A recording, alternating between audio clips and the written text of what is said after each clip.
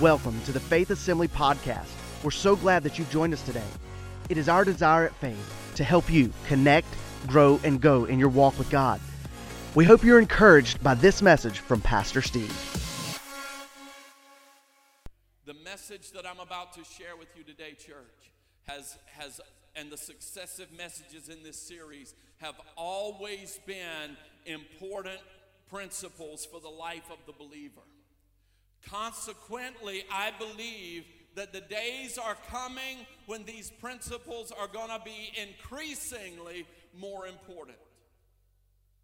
And the reason I say that is because, as a pastor, sometimes I feel that I am begging and pleading with people that they rise up in the truth of God's word simply so that they can have the very best. They can be postured and positioned in a place of faith that is going to afford them the very best that God has for them, and it's going to best position them for the greatest life of victory which Jesus came for us to have.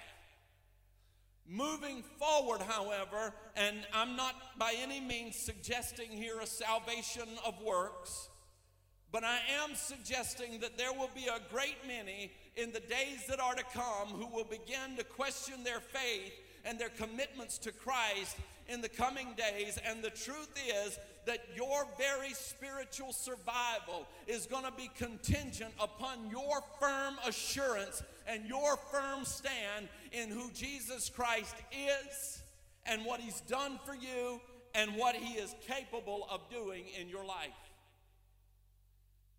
Now, Jesus knew that his disciples, and if you have your Bible, you can go ahead and turn with me to Matthew's Gospel, chapter 16. Matthew chapter 16. Jesus knew that his disciples were going to face trying days in their lives. And knowing that, Jesus walks them through an exercise through which we're going to pass together today. And it was an exercise that helped them to realize who he was and who they were in him, and that there was nothing about the future that they needed to fear because he was about to overcome the world. Somebody shout hallelujah. Somebody in the chat better type hallelujah right now. Right now. Jesus said, in the world you will have tribulation, but be of good cheer because I have overcome the world. Greater is he that is in me than he that's in the world. Amen. We've sang about it already this morning several times. It was in the scripture, the exhortation this morning, that God is for us. And if God is for us, who can stand against us? Matthew chapter 16, we're going to be reading here, begin reading in verse 13. And in this moment, Jesus is going to begin to lead his disciples through a process of identification. We've spoken several times in this church about how important it is to know who Christ is and who you are in him. And in this moment, Jesus is going to begin leading his disciples through a process of identification. And it says this, that when Jesus came into the region of Caesarea Philippi, he asked his disciples, saying, who do men say that I am? Who do men say that I, the Son of Man, am? Even in that phrase, Jesus is identifying himself. If you understand this, Son of Man is one of the titles that Jesus chose for himself to identify himself as the only begotten of God, God's only Son. And he says, who do men say that I, the Son of Man, am? And I want to tell you something today, church. It's one thing to identify Christ in the vacuum that has no opposing opinions or thoughts or ideologies about who Christ is. It's easy for us to come into the house of the Lord, to the designated space, to the designated place, at the designated time, and all stand in agreement and coalesce around the idea and sing, He is Lord, He is Lord. He has risen from the dead and He is Lord. That's one thing. That's one thing. But one thing that needs to be settled in our hearts and our minds moving forward, in order for there to be a victorious church, in order for there to be an unstoppable church, is we must consider the question of who Jesus is in the context of life and living. Not in theological construct or ideology, but we have to consider who he is and who we believe him to be in our heart of hearts in the context of where we are doing life. And Jesus says to his disciples, "Who do men say that I am?" And, in the present time, we understand, it's easy to see, the evidences are everywhere that the disdain for Christianity is thinly veiled at best and oftentimes overt. It's clear to see. It's clear to see when you see people in the streets cursing the name of our Lord, it's easy to understand who men say that he is.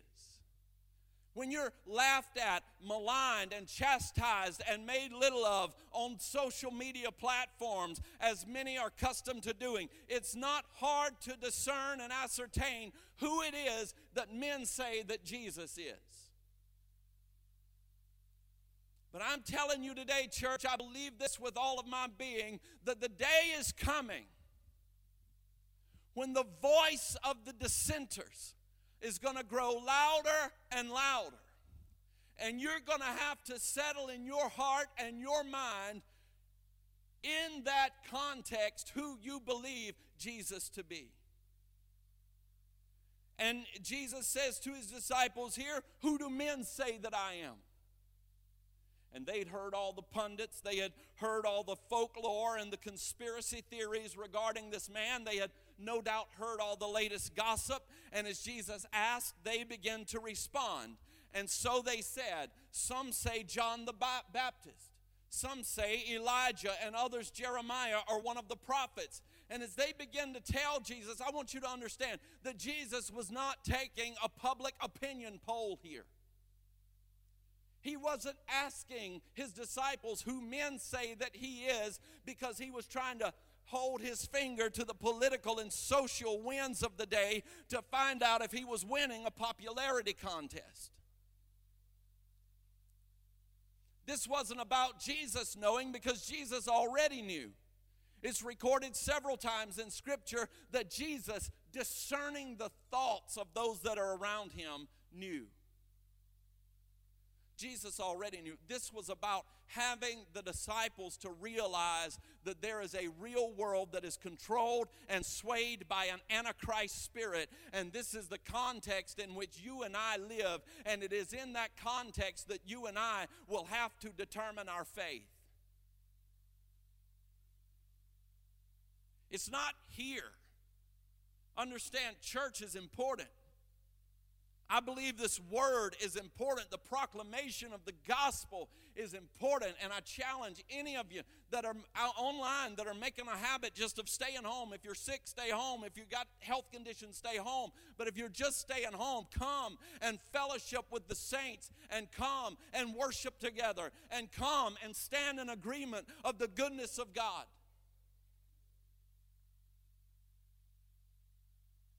But it's important that Jesus asked these questions in this succession.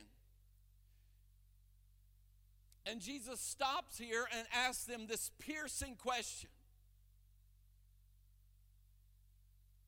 But who do you say that I am? Now, church, we want to get to the good stuff. We like to skim read the word.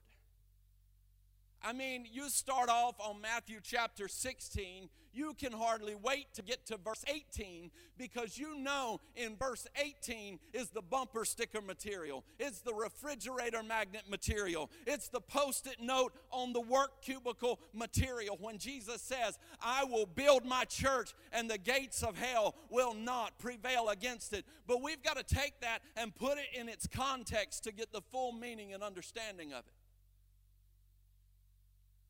Because the truth of the matter is that victory is not gained for us as believers because we understand that Jesus promised victory for his church. Victory is determined for us right here in this moment.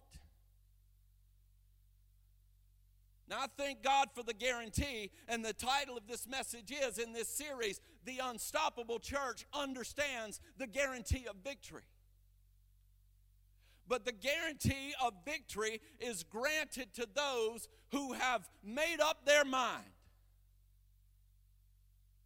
that it doesn't matter what the rest of the world says. It doesn't matter what all the talking heads have to say. It doesn't matter what the people on Twitter say. What matters is how God has revealed himself. And I believe in January of 2021 that he is the Christ, the Son of the living God. It's important asking because this is where your victory is determined. Let me tell you something. It's not just people. It's not just people, but it's situation and it's circumstance and it's things that surround your life through which the adversary screams and yells and denies the power of Christ to work in your life and testifies against the witness of Christ in your life.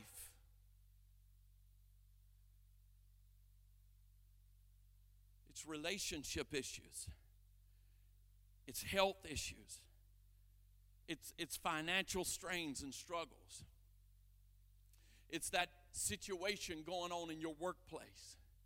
It's that setback that you just walked through. It's that mountain that you're now facing that you're going to have to climb. It's that dark valley through which you are traversing right now in this moment. Those are the things through which the adversary testifies and said, maybe Jesus was a good teacher. Maybe he was a pure and a just man. But is he really the very God of gods? Is he really the King of kings and Lord of lords? And is he really able to intervene in your life and march you straight to victory? And I'm telling you that victory is determined in your life, child of God, right here at this juncture, when you can look at everything else that's going on in the world around you, whether on a personal, or regional, national, worldwide level, and determine for yourself who Christ is. That's where the victory is determined for your life. Too often, though, we seem surprised that the rest of the world doesn't view matters of faith the same way that we do. We come into our little crucibles of faith and we stand together and we use cliches and taglines and we say yes and amen and we stand in agreement with one another, and then we seem surprised when we go back out into a world and they are not viewing the same things the way that we do, and we seem to be surprised or caught off guard when all along in the scripture John tells us that the Antichrist spirit is already here. Everybody's worried and tore up about and curious about and wanting to know who's going to be the manifestation of the Antichrist that is to come. I want to tell you something. The Church of the Living God needs to be as much, if not more, concerned about the spirit of Antichrist that's already at work in the world. That's where we really need to focus our attention. And what Jesus was teaching here in this moment is this: that if they rightly identified him, it wouldn't necessarily be an assessment that aligned with popular opinion. And he said, who do you say that I am?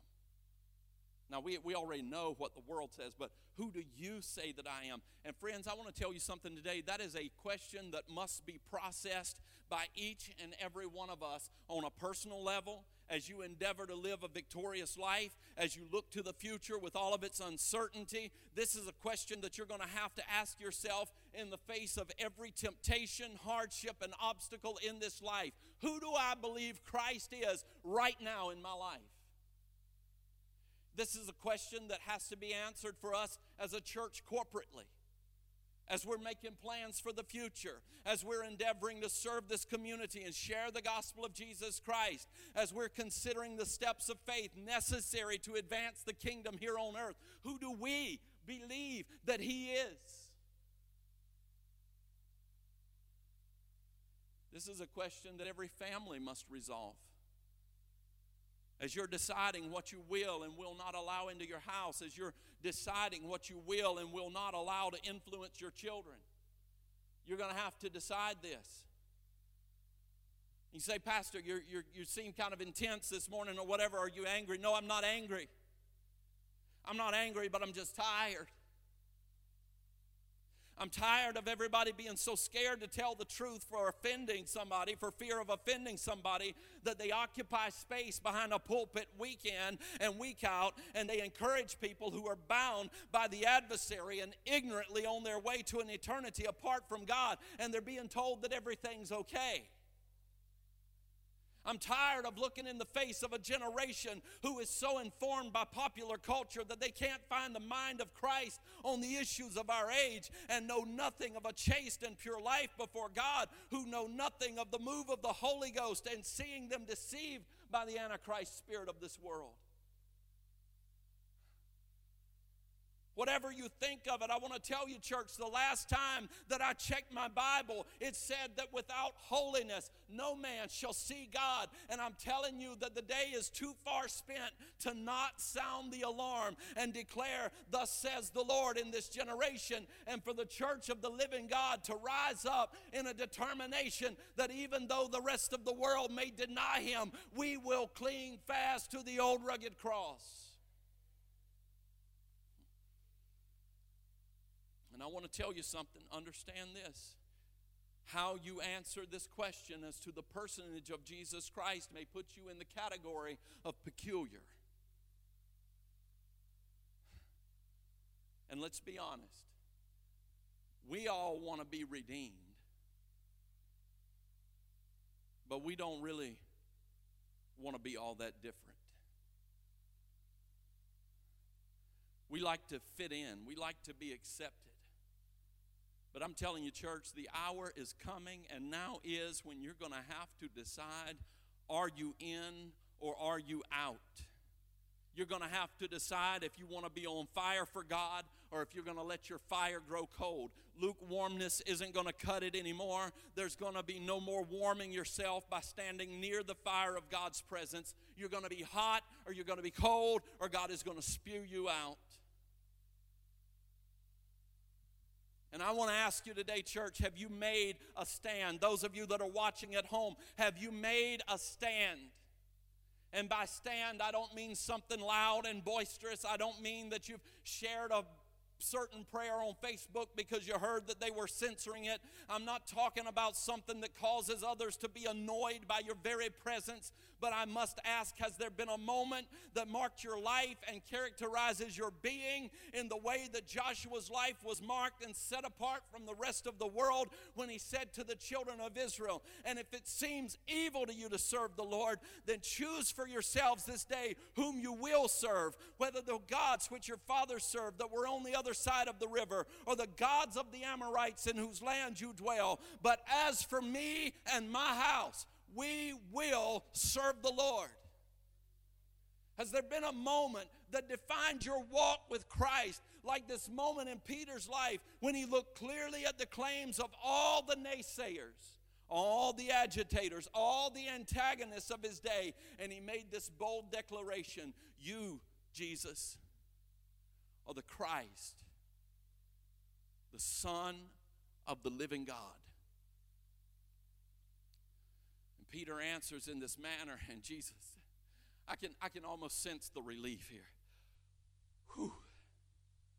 How many of you have ever had the task of teaching? And you taught, and you did everything that you thought you knew, and you began to ask your class or those that were listening to you for feedback, and as they began to feedback, you realized that the message you intended to convey was not resonating in the heart of the people, and you were like, oh, and ugh. Why don't they get it? Mr. Cox, why don't they get it? I don't understand. I planned my lesson. I studied. I put all the plans in place. Why don't they get it? But they open their mouth and begin to tell you back what you said to them, and you're like, no. That's not at all what I said. But then sometimes, You stand up there and you pour your heart out and you work your plan and you say, okay, class, let's talk about what I just said. And they begin to share and they begin to open up, and one after the other it comes out, and there's just that sense of relief that, man, they got it. They got it. And I can almost sense Jesus' relief here in this moment as he's saying, man, they got it. They got it. They got it. They got it. Jesus is probably sitting there when Peter stands up in that boldness and said, you are the Christ, the Son of the living God. I'm sure Jesus thought in his mind, bingo, somebody's finally got it. Somebody's listening to the voice of the Holy Spirit more than they are the talking heads of this world. Somebody is finally believing the word of the Lord more than they are their Twitter feed. Somebody is listening to the report of the faithful witness and not the loud majority. Somebody is speaking truth with a Spirit-inspired boldness. And Jesus answered and said to him, blessed are you, Simon Bar-Jonah, for flesh and blood did not reveal this to you, but my Father who is in heaven. This is the definitive moment in your life and faith. This is your pathway to victory right here, when you're able to look at everything that's going on and declare, he is the Christ, the Son of the living God. I don't know what they're doing in Washington, D.C. Nobody's known that for years. It's a national secret. But I'm telling you, God knows, and he is on the throne, and he is not shaken by what he sees going on. He is not shaken by what's going on in Portland. He is not shaken by the things that are going on in California. He is not shaken by the things that are going on in North Carolina. He is not shaken by the things that are sweeping this globe and the seeming prevalent evil that's all around us. He is still high and lifted up. He is still seated on his throne today. And church, I'm telling you, when we can get that down on the inside of us, and that's our response to the call of Christ, is, Lord, I believe your word. You're setting yourself up for victory. You're setting yourself up for victory. And Jesus continues here and says, and also I say to you that you are Peter. Here we are, we're at the good stuff right now, aren't we? And this is, Jesus says, and I say that you are Peter. And on this rock I will build my church, and the gates of hell shall not prevail against it. I want to tell you, church, it's not the pronouncement of victory in your life that is the determining thing. It's the decision. It's the determination that regardless of what the world around me does, I'm going to stand with Jesus. I'm going to side with him. I'm going to stand in his word and make it the sure and firm foundation for my life.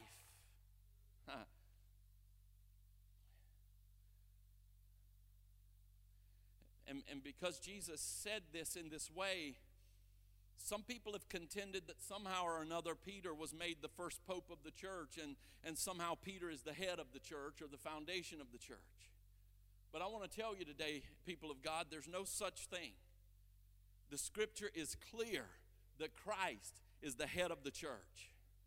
Yes, God has used many Spirit-led, Spirit-empowered men and women to lead his church to do amazing exploits through the generation. But God did not choose a foundation for his church as frail as the arm of human flesh. And the Greek words that are used here are very, very different. And I don't have a lot of time this morning, so hang on. I believe that Peter got a promotion here. Or at least that life is changing for him in this declaration that Jesus has made over his life. But he's not the foundation of the church. Because other places in Scripture, Peter is identified and called Cephas, which in the Greek actually means a stone, a little pebble. Just, you've all thrown them, skipped them across the ponds and the mud holes, and they get stuck in the tread of your tire. Those kind of things, that little stones, that things that we can pick up, that we can manipulate, that we can move around, that we can do as we please with them. And it's just a pebble that can be tossed to and fro, just a pebble that can be picked up, moved around, manipulated by others. But Jesus here calls him something different. And he says to him, you are Petros. Meaning that all of your life you've been known as a little stone. But Peter, what you just said, on Christ the solid rock I stand, All other ground is shifting. Peter, that declaration that you just made, do you understand that that moves you from the status of being a little pebble that can be tossed and thrown around and chunked over here and again over there? It makes you a piece of something else. And that word Petros actually means a piece of the stone, a piece of the rock. When we say rock, your mental imagery needs to be something mountainous. It needs to be something colossal. It needs to be a Gibraltar, if you will, in your mind. And Jesus says, based on your declaration of faith, you're no longer going to be something that can be tossed and thrown here and there. You know, Jesus said, I am the resurrection and the life. And Paul began to expound to the Corinthian church about the resurrection of the sainted dead. And he said to them at the conclusion of that, therefore, my beloved, always abounding in the faith, be immovable, steadfast, and unshakable, because your life is built on the truth of the revelation of the person of Jesus Christ. You're a part of the rock now. You're not a little pebble anymore. And I'm telling you, church, the reason we can't stand in victory is because we're swayed and we're washed by every little circumstance. But when your life is built on the truth of Christ, you will not be moved.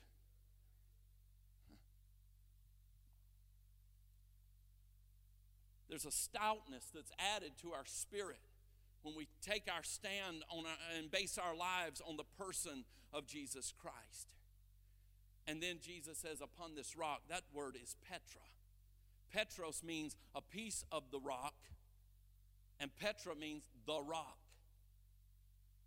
And Peter wasn't the foundation of the church, because the foundation of the church is the simple proclamation that Jesus Christ is the Son of the living God. And upon that fact, the church rests firm and secure. And Peter understood well what Jesus was saying to him, because later we find Jesus preaching on the day of Pentecost or thereafter, and he said, this is the stone which was rejected by you builders, which has become the chief cornerstone. He said, look, we're building on Christ. He's the epicenter of everything that's happening. On Christ, the solid rock I stand. And if you want to be unstoppable in your life, if you want to be unstoppable as a church, if you want to march in victory, our lives are to be built upon the truth of the deity and the lordship of Jesus Christ. Your life individually and ours corporately will declare that He is the very King of kings and the Lord of lords. I want you to note quickly here the builder. See, we're Christ's co-laborers, but he's the only one with any real power. Yes, He dispenses power to us through the person of the Holy Ghost, but we're empowered by His Spirit, and we're going to speak more about that in upcoming messages. But we're not to look to the conditions of this world. I'm telling you that a lot of places of worship are going to close, shut their doors, and cease to be, because they're moved by the conditions of the world around them.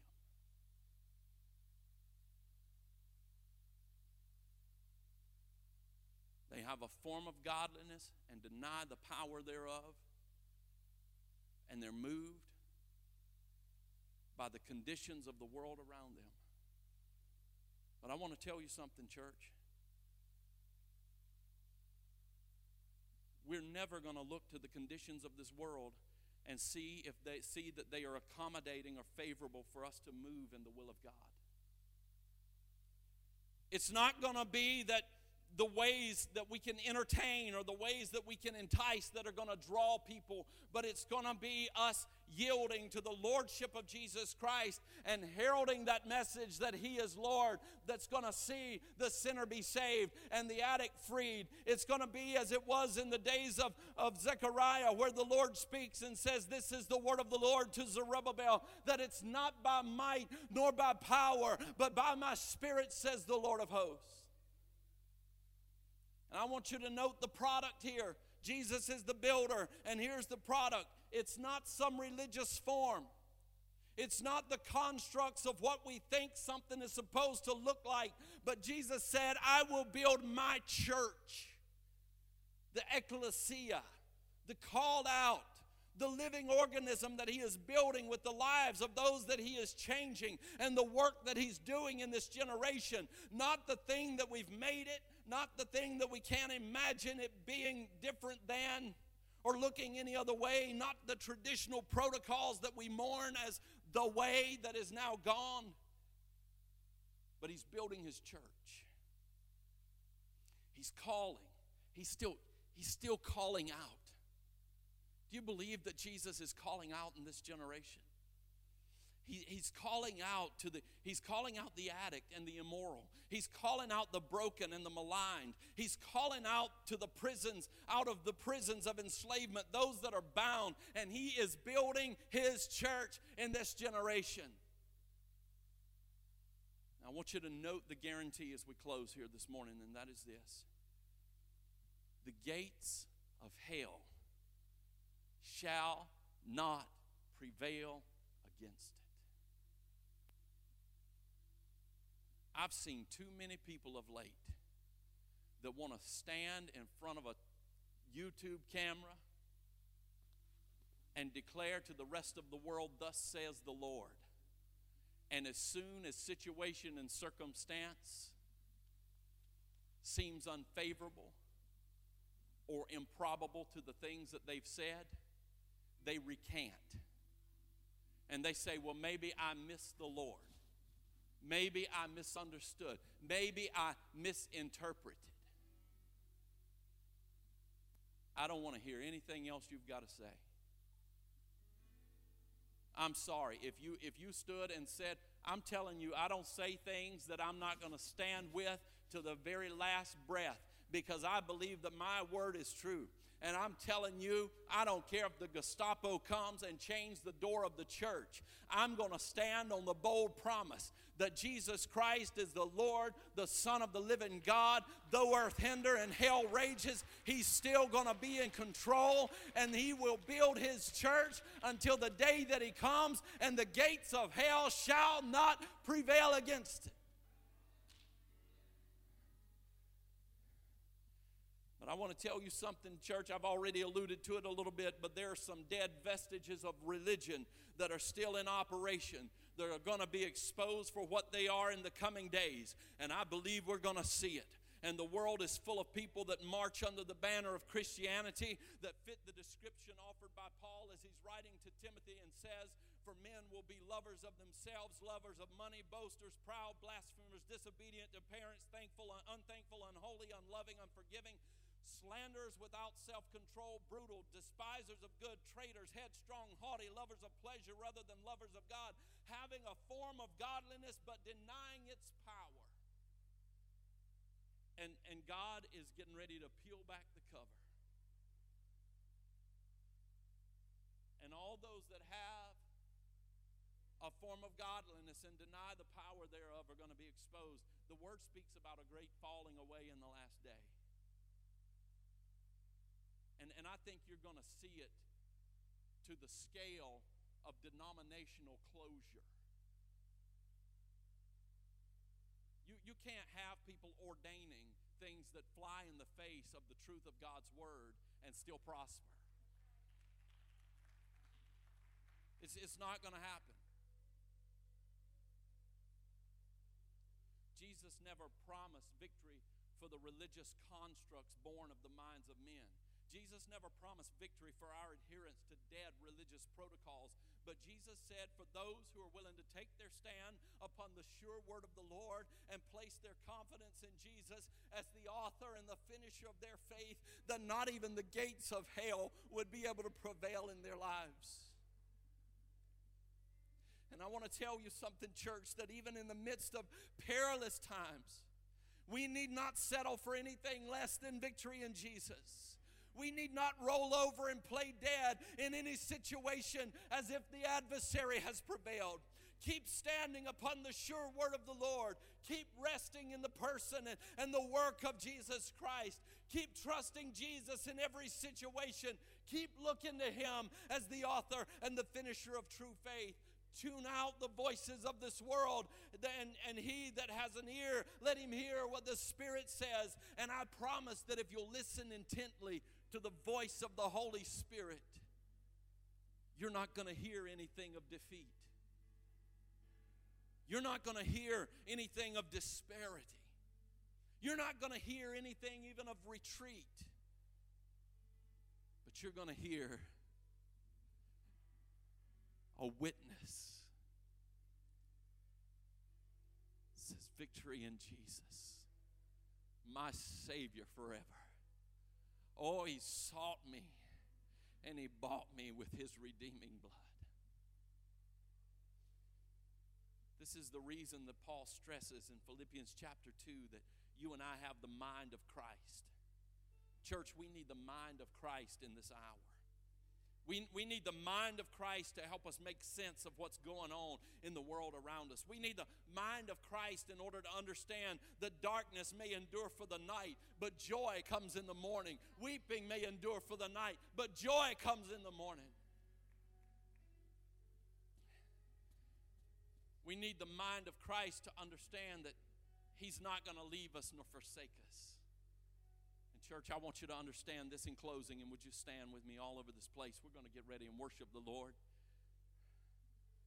We're going to get ready with a bold declaration that he is the King of Kings and the Lord of Lords. Amen.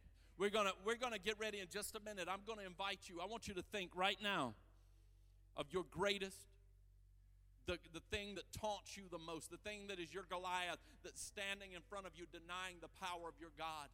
I want you to think of that thing right now. And in just a minute, we're going to get up and we're going to shout in the face of the adversary that our God has overcome the world, and greater is he that's in us than he that's in the world. And though earth hinder and hell rage, they shall not prevail. The gates of hell shall not prevail against us. Now, I don't know what tomorrow holds, but I do know these truths, that no weapon formed against you is going to prosper. And every tongue which rises against you in judgment, you shall condemn, because this is your heritage in Christ Jesus. That's right. I do know this. I don't know about tomorrow, but I do know this, that the righteous will never be forsaken, nor God's seed be seen begging bread. And I have learned from the historical record that God will see his people victorious, even if he has to part the seas to do so. Even if he has to cause the walls of our enemies to crumble, God is going to lead us to victory. And I want to tell you, the Unstoppable Church understands that we were never promised a life void of battles, but we were guaranteed victory in every circumstance through Christ Jesus our Lord. Come on, church, lift the anthem of praise to the Lord right now. We hope you enjoyed this inspirational message today. If you would like more information about Faith Assembly, please visit us on the web at faith-assembly.org. Thanks again for joining us, and we hope you have a blessed day.